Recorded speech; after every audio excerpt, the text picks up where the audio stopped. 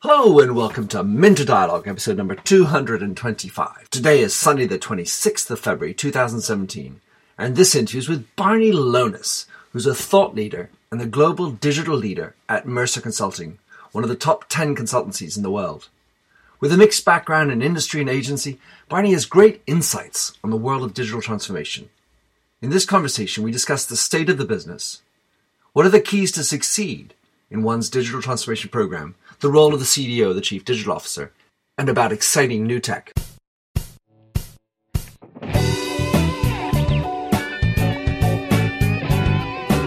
Welcome to the Minter Dialogue podcast, where we discuss brand marketing with a focus on all things digital.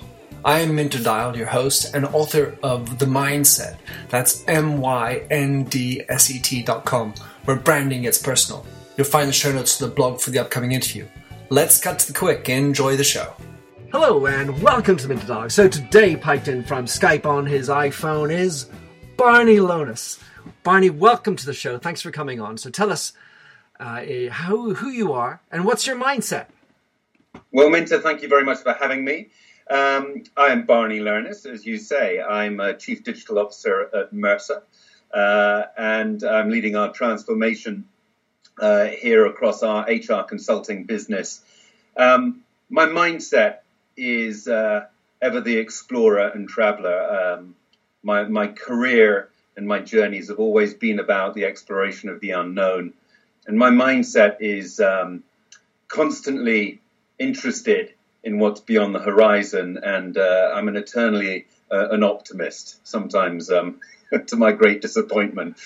Well, that's where you pair up with somebody who's going to bring you back down to earth and some sort of deep pessimist or something. So you mentioned traveling. So tell us a little bit about how you got to where you are. You're in New York now with Mercer, and just give us a little bit of how you got to this position of CDO. Well, I started my career in the UK. The year that Amazon was started, I think, is the way it goes. And I was working at a bookshop, and we developed a competing product to Amazon, not quite as successfully, but nevertheless, it was, a great kind of kickstart to a really fascinating journey for me, that's been digitally driven. I was, I suppose, the first generation of digital natives. And I ended up working at Warner Brothers, running their digital business in Europe. And then I really wanted to get to Asia. I'd spent a little bit of time in Asia. I walked across China when I was younger. And so I joined agency side. I joined Isobar and then Ogilvy and ran their digital business in Asia for about 8 years, which was fabulous and fascinating and exciting. And then I was keen to sort of get back to a different version of the cutting edge of digital, and I looked for a role in the US, and that's how I ended up here in New York. That's brilliant. Well, we're going to get back to that, I'm sure. But just listening to you, it does seem that it is very much a cutting edge thing, and I'm sure it wasn't done, well, as intelligently, prospectively as you imagine. But, you hit books, then you hit music, and it seems like the only thing you haven't done yet is pornography in terms of the cutting edge of those, yet at the leading edge of the digital transformation. That's a different podcast, I think. Of course. So listen, in your travails now, you're working at Mercer in the States, which at some level, I suppose, and you can correct me if I'm wrong, is at the leading edge of digital transformation within businesses. You can correct me there. But then what's the state of digital transformation? How are we coming? We've been talking about it for a long time. You're working in businesses. Is it sort of a mature concept? Or are we still years away from really getting it? Give us a little bit of your spin on how it's playing out in the landscape. Yeah, I think Mercer's interesting. Our industry is possibly the last industry actually to get on board that's sort of the digital train. So in that sense, the industry around consulting, around sort of insurance, health, pension management, has really not been disrupted that much to date. And but that it's in itself is quite interesting because it gives us a leapfrog opportunity to go sort of straight to a much more digitally, socially driven way of, generating leads for the business on the one hand. And it means that there is huge opportunity for us in the way that we engage our clients and our clients' employees to help them manage their health, their wealth, and their careers. So we're developing digital platforms to help them do that. So the opportunity for us is massive, and we fully recognize that. And I think, digital transformation is the key business agenda for us. I mean, you can call it anything. You can just remove the word digital, and it becomes, the imperative to adapt your business and your practices and the way that you engage your colleagues and your clients to a modern age. And we feel the pressure very much to do that from our clients and from our employees. And we also feel the massive opportunity there. So, digital transformation, I think, is a very real thing within our business and agenda and the industry. And I think, as you'll appreciate, it's a multifaceted kind of agenda. It sort of touches every corner of the business. Right. So you mentioned we could take the word digital out. Why is digital such the transformation agent?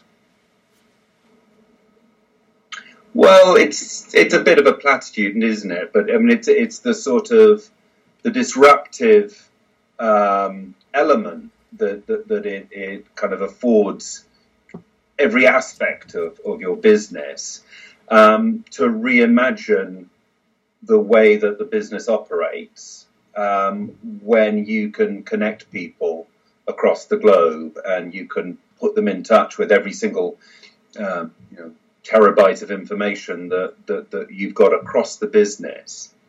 And it's the way I think that helps our clients get what they need quicker, cheaper, and enables them to make better decisions. And it's the potential to improve businesses or, ultimately lives.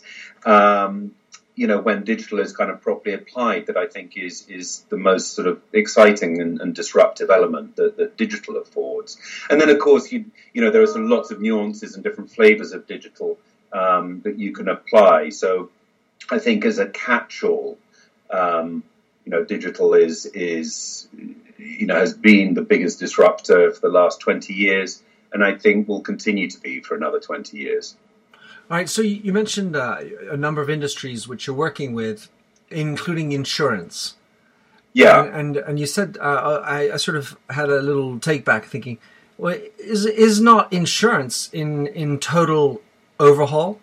I mean, so the way I'm not an expert in it, so I'm saying it a little bit innocently, but I say, well, the Internet of Objects is going to change the way the data is being collated and the opportunities to evaluate people's risk in such a different way. There's going to be transparency on rates. There are the digital internet pricing mechanisms.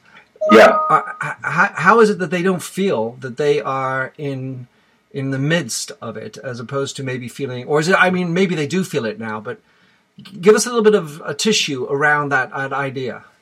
Yeah, well, I mean, I think it's going to be a massive, massive overhaul for the insurance industry, and we definitely feel it. I think there are a couple of kind of driving forces there. Firstly, it's the availability of data. I read this morning that Tesla is now offering lifetime insurance as well as maintenance across its cars, right? So you pay for a lifetime's worth of maintenance and insurance. And when you think, and what Musk said was listen, if the insurance companies don't play game on this, right, because we're going to crash less according to the safety features of the car, and because we're fully aware of actually how sort of proactive maintenance will reduce the ultimate costs of maintenance, that they can provide much, much more compelling rates. So his kind of gambit to the insurance industry was, well, you can either accept that as given and then we'll work with you, or we're going to start doing our own self-insurance. But what I think underlies his confidence, is illustrative of what I think is interesting out there, is data. So he's got the data in his hands about the frequency of crashes, the type of crashes, the circumstances, the weather during those crashes, or the time of day. I mean, we can now fully understand the variables and use machine learning and AI to really kind of dig deeper into understanding risk.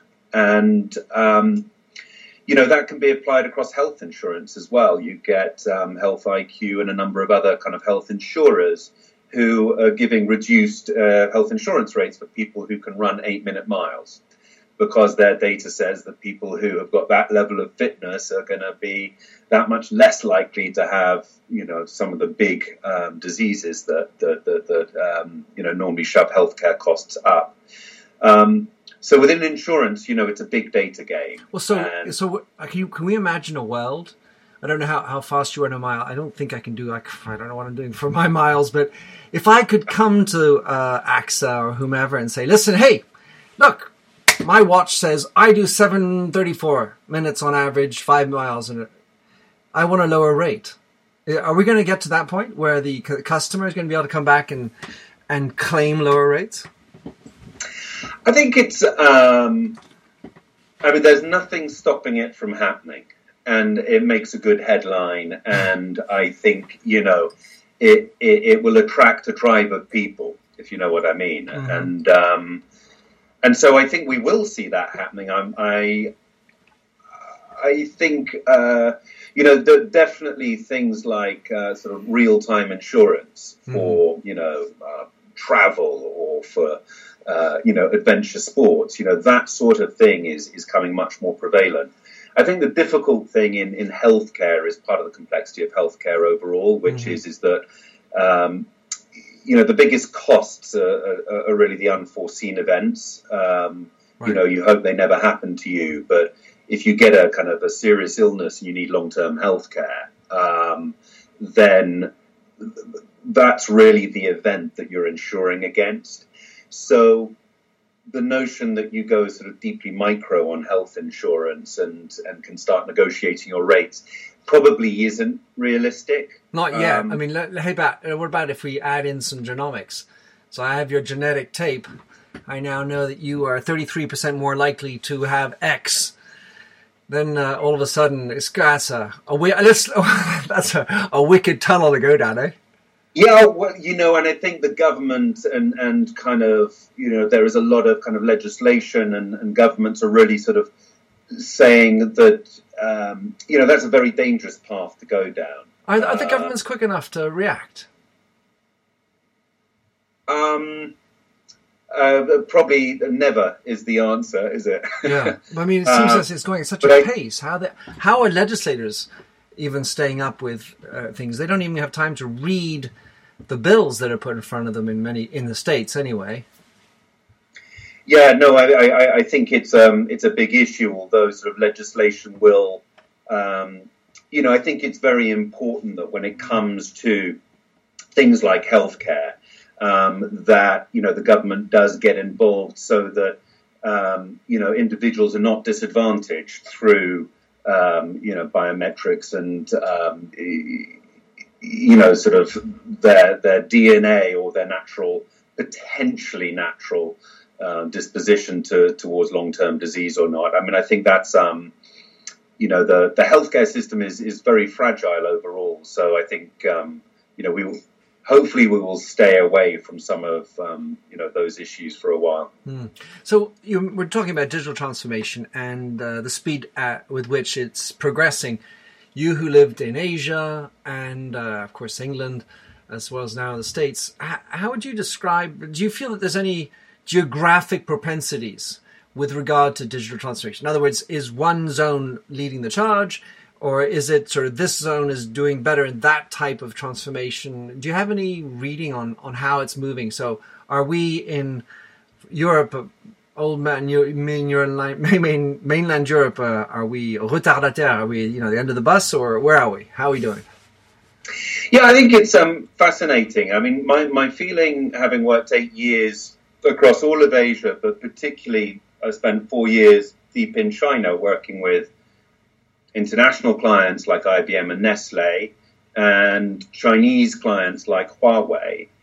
And, it very much felt like the Wild West, but it's a greenfield opportunity. So they're building their transformation agenda, not off the back of legacy systems, but they're building these things fresh. And they're also building these things without kind of existing revenue streams to protect very often. So it's a pure growth opportunity. And so it felt as if we shortcut many processes and red tape, when it comes to innovation in Asia. We didn't always do things beautifully, but we got the job done. And I think we got product into the hands of consumers to address their core needs. As I say, it often wasn't as beautiful as it could be, because if you look at, for example, if you look at a site like Taobao, which has driven the e-commerce in China, the user experience is awful. Has been one of the most confusing and sort of eye-watering sites you could ever go to. But the Chinese consumer didn't care because they could buy anything they wanted at a click of a button. So their threshold for accepting a sort of subpar product was diminished really. So what kind of lessons could we learn?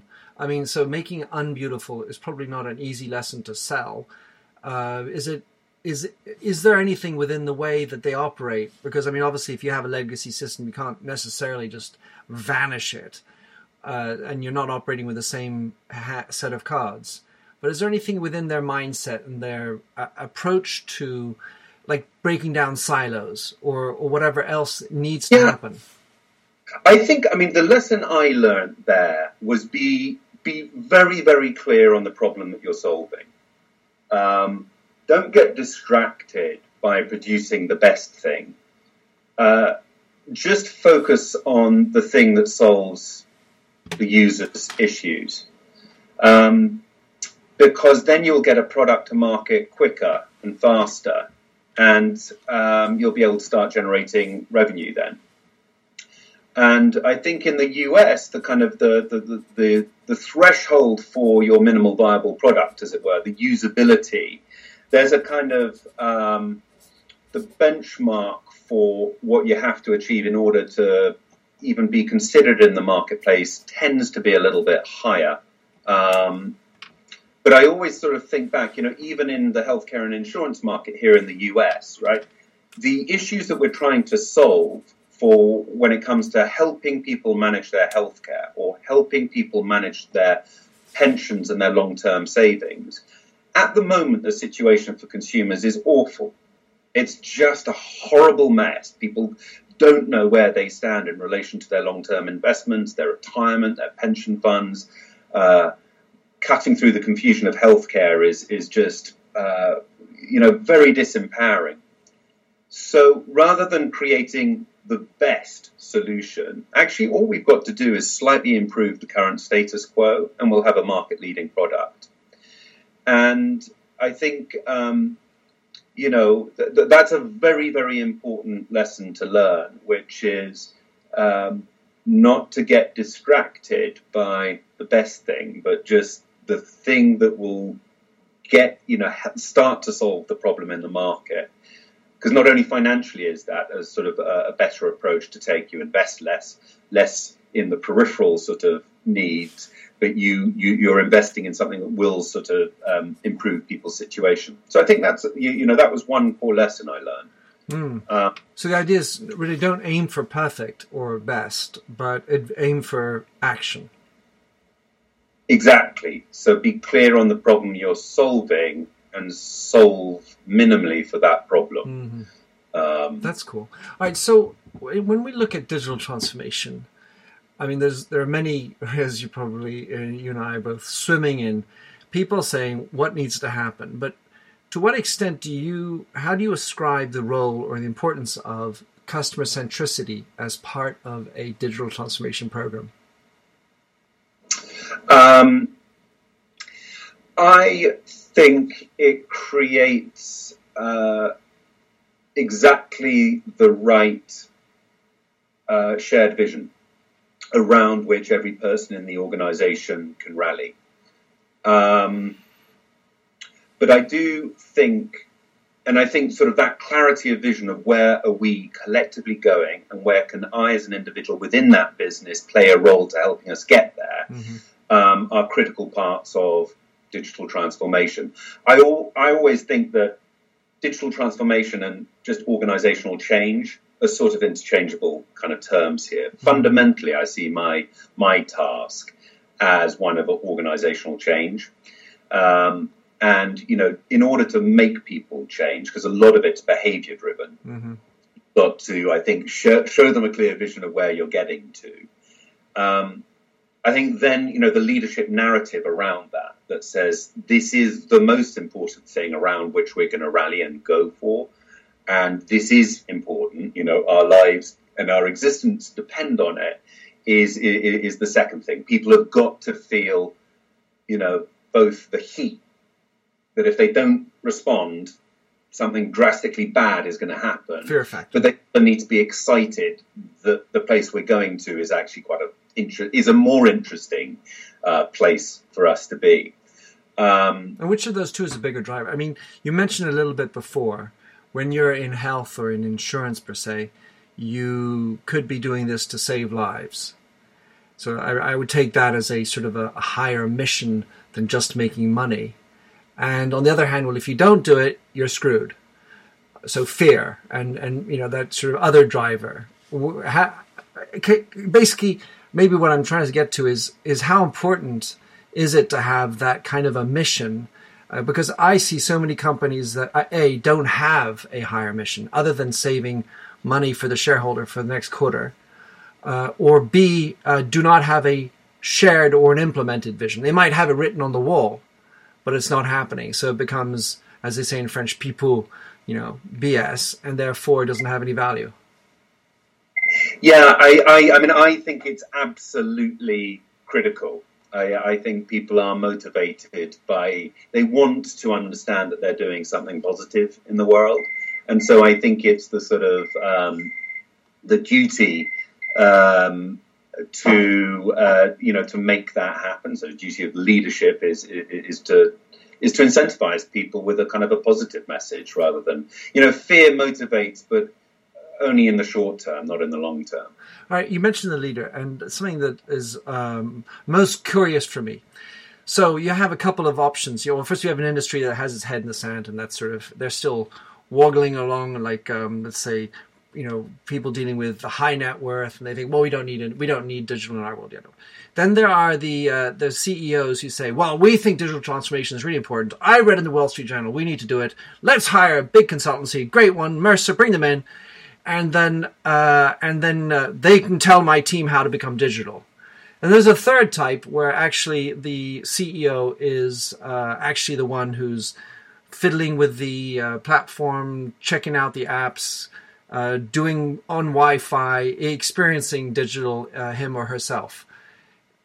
Am I Barmy? Not Barney. Am I Barmy for thinking that the third one is the way, or how do you see it? Yeah, I mean, not every CEO can be the third way. I think it's too big a bridge to gap sometimes. So I think, but I think the people who succeed most try to be the third way, which is they, from the front, show people to be bold enough to go out and try stuff and to try the new and to experiment and, you know, to build a culture that says, you know, asking simple questions or silly questions is not a silly thing to do. So kind of, in some ways, exposing yourself for how little you know is actually the most intelligent way to approach change. And as I say, I don't think that every CEO will really be a hands-on sort of digital native, right? So that's unrealistic. But I think through their behavior, they need to demonstrate to their senior leadership the behaviors of giving it a go, of positively holding other people who do get it up and giving them a platform to show how it's done. So I think, a lot of success, and I think those are just classic leadership qualities, right? And so I think a lot of success in digital transformation sort of leans back on what you say is the sort of number 3 option, which is getting your hands dirty, setting aside budgets to enable people to experiment and get things wrong. Not allowing your senior management to pretend that things are okay, and doing the sort of the same stuff in the same way. One of the challenges we have got is in having an open conversation about where we've got significant gaps in our organization, skills gaps, capability gaps. And so figuring out what those gaps are and then quantifying how much you need to invest to address them, and then what are going to be the reasonable kind of ROI on those investments in what timescale, I think are sort of, really, really vital components to making digital transformation work. You mentioned a CEO who may not be of the variety, and that sort of made me think, just hire a chief digital officer. Let him do it all, and let her do it all. Is that the solution? And maybe more cynically, is the role of the CDO a, by definition, short-term job? Yeah, I think so. I mean, I'm amazed that there are still CDO roles around in some ways. But I've no doubt that for some businesses, they are one of the right ingredients to help chart the change and bring new ideas and fresh skills and to partner with, the existing kind of leadership of a business to build their confidence in how to change their part of the business. So I think, as I say, I think you could... it slightly irks me around digital transformation or a CDO role. It sort of says, fundamentally, I think that the business needs to bring in a fresh level of thinking and skills.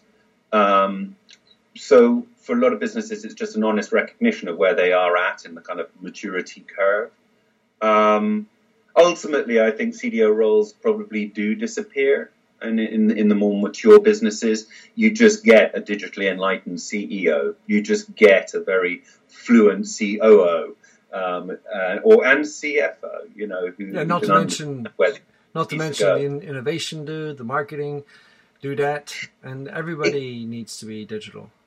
Well, I think that's the thing, and that's always been the danger about sort of pointing to a corner of the organization and say, well, that's the digital person. Is that by the real danger is that other people therefore think it's not their job. Right. So exactly, it's delegated. So you may take the Fifth Amendment on this one, but you're brought in as a CDO at Mercer. How much have you had to do internal CDO-ness as opposed to helping the clients you're working with? So looking inward and aligning the tools, mechanisms, attitude within, in order to help better bring digital transformation out in your clients? It's fascinating that. I mean, I would say, here I expose myself, probably 80% of it is internal because I can't do it all on my own. Right. And so I need to spend time building the advocacy internally so that we can better serve the external. So I actually spend most of my time building products that I think that will work for our clients, but also about preparing the organization for how to change the way that it's doing things and to service your customers, presumably. Exactly. And there's a very interesting book. I don't know if you remember. It wasn't a book, really. It was the Clue Train Manifesto. Sure. Do you remember that? It would be a sin not to have read it. And you know, it reads very, very well even now. And I think one of the most interesting takeaways that recently I've kind of thought about that was that it puts equal weight on the power and the value that you can build through internal transformation by better connecting your people, by giving them access to content. And the value you create there, they say, in the internal marketplace is as large as the opportunity there is to create value through digital transformation externally. And I think that's very true. I suppose you need to somehow insert the customer nicely in the middle of that as well.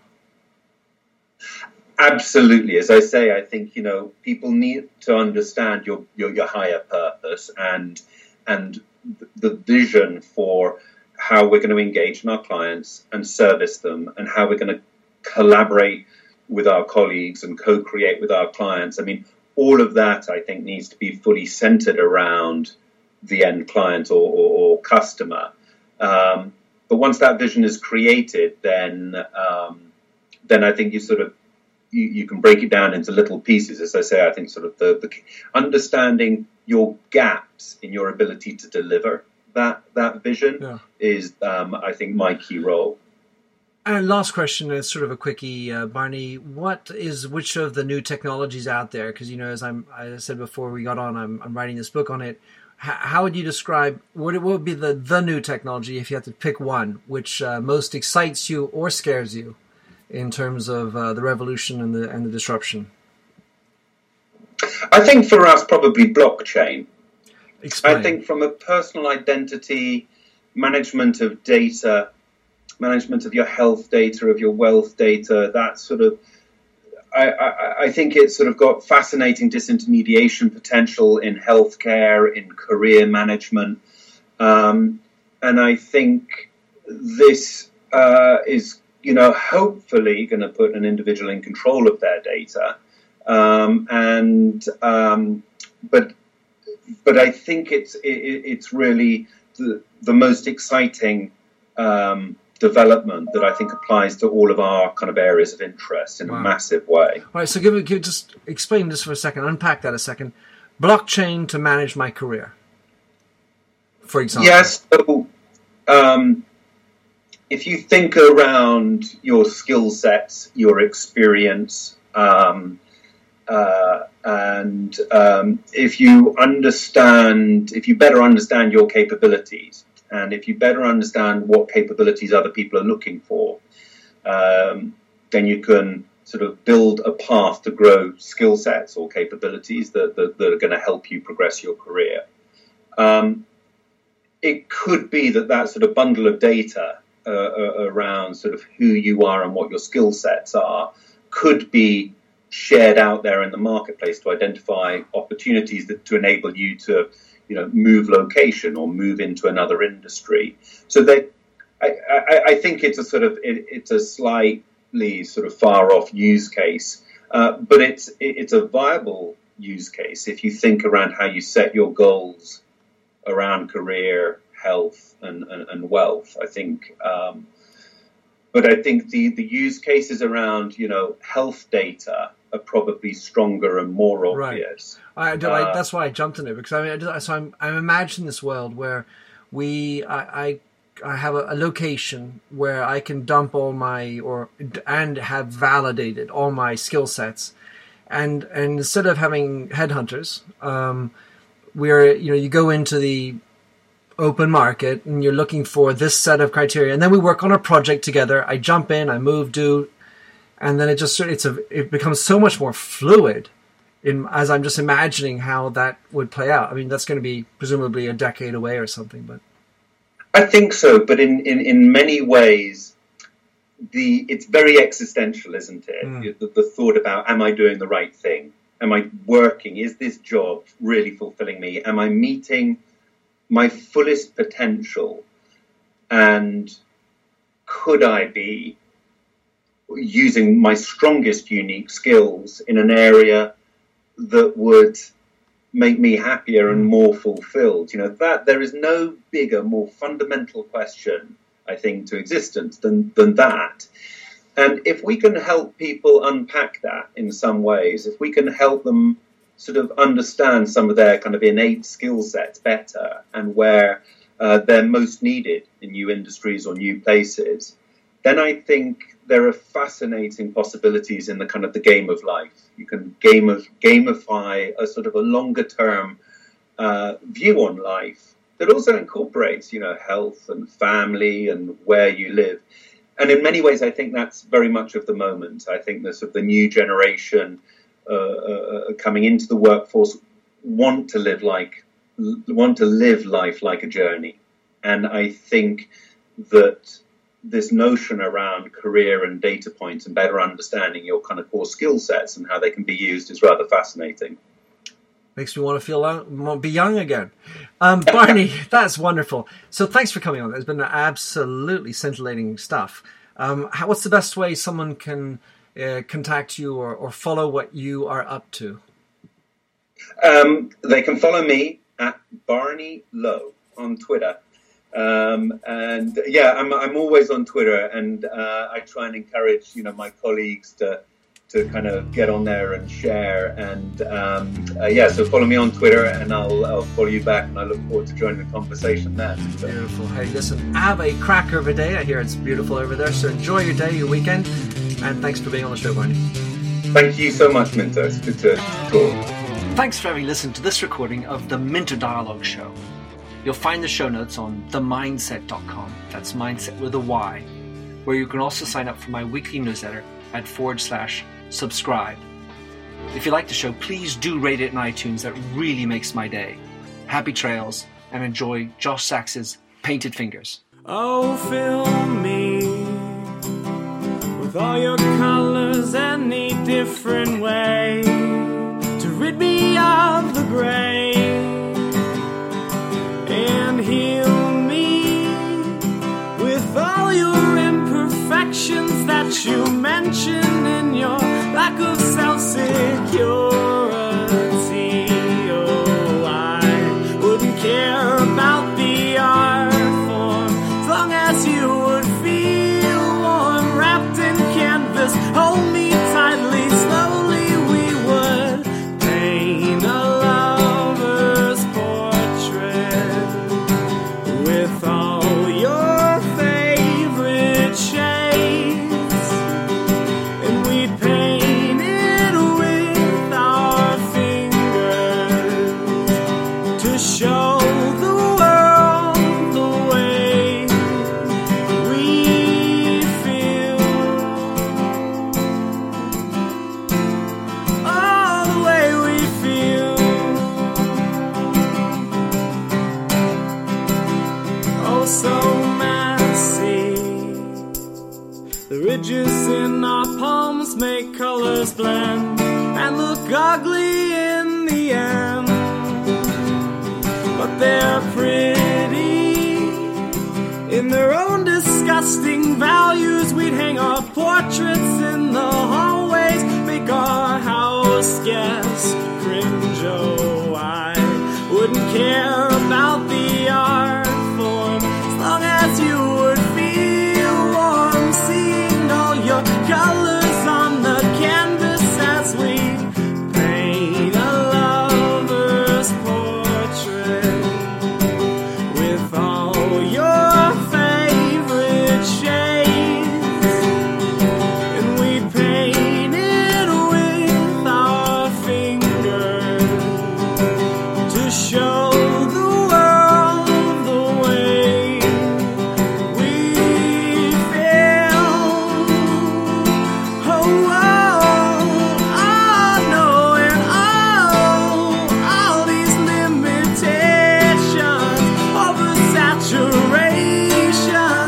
Let me paint, oh, let me paint, oh, let me paint, oh, let me paint, and I paint a lover's portrait with all your favorite shades, and we paint it with our fingers to show the world the way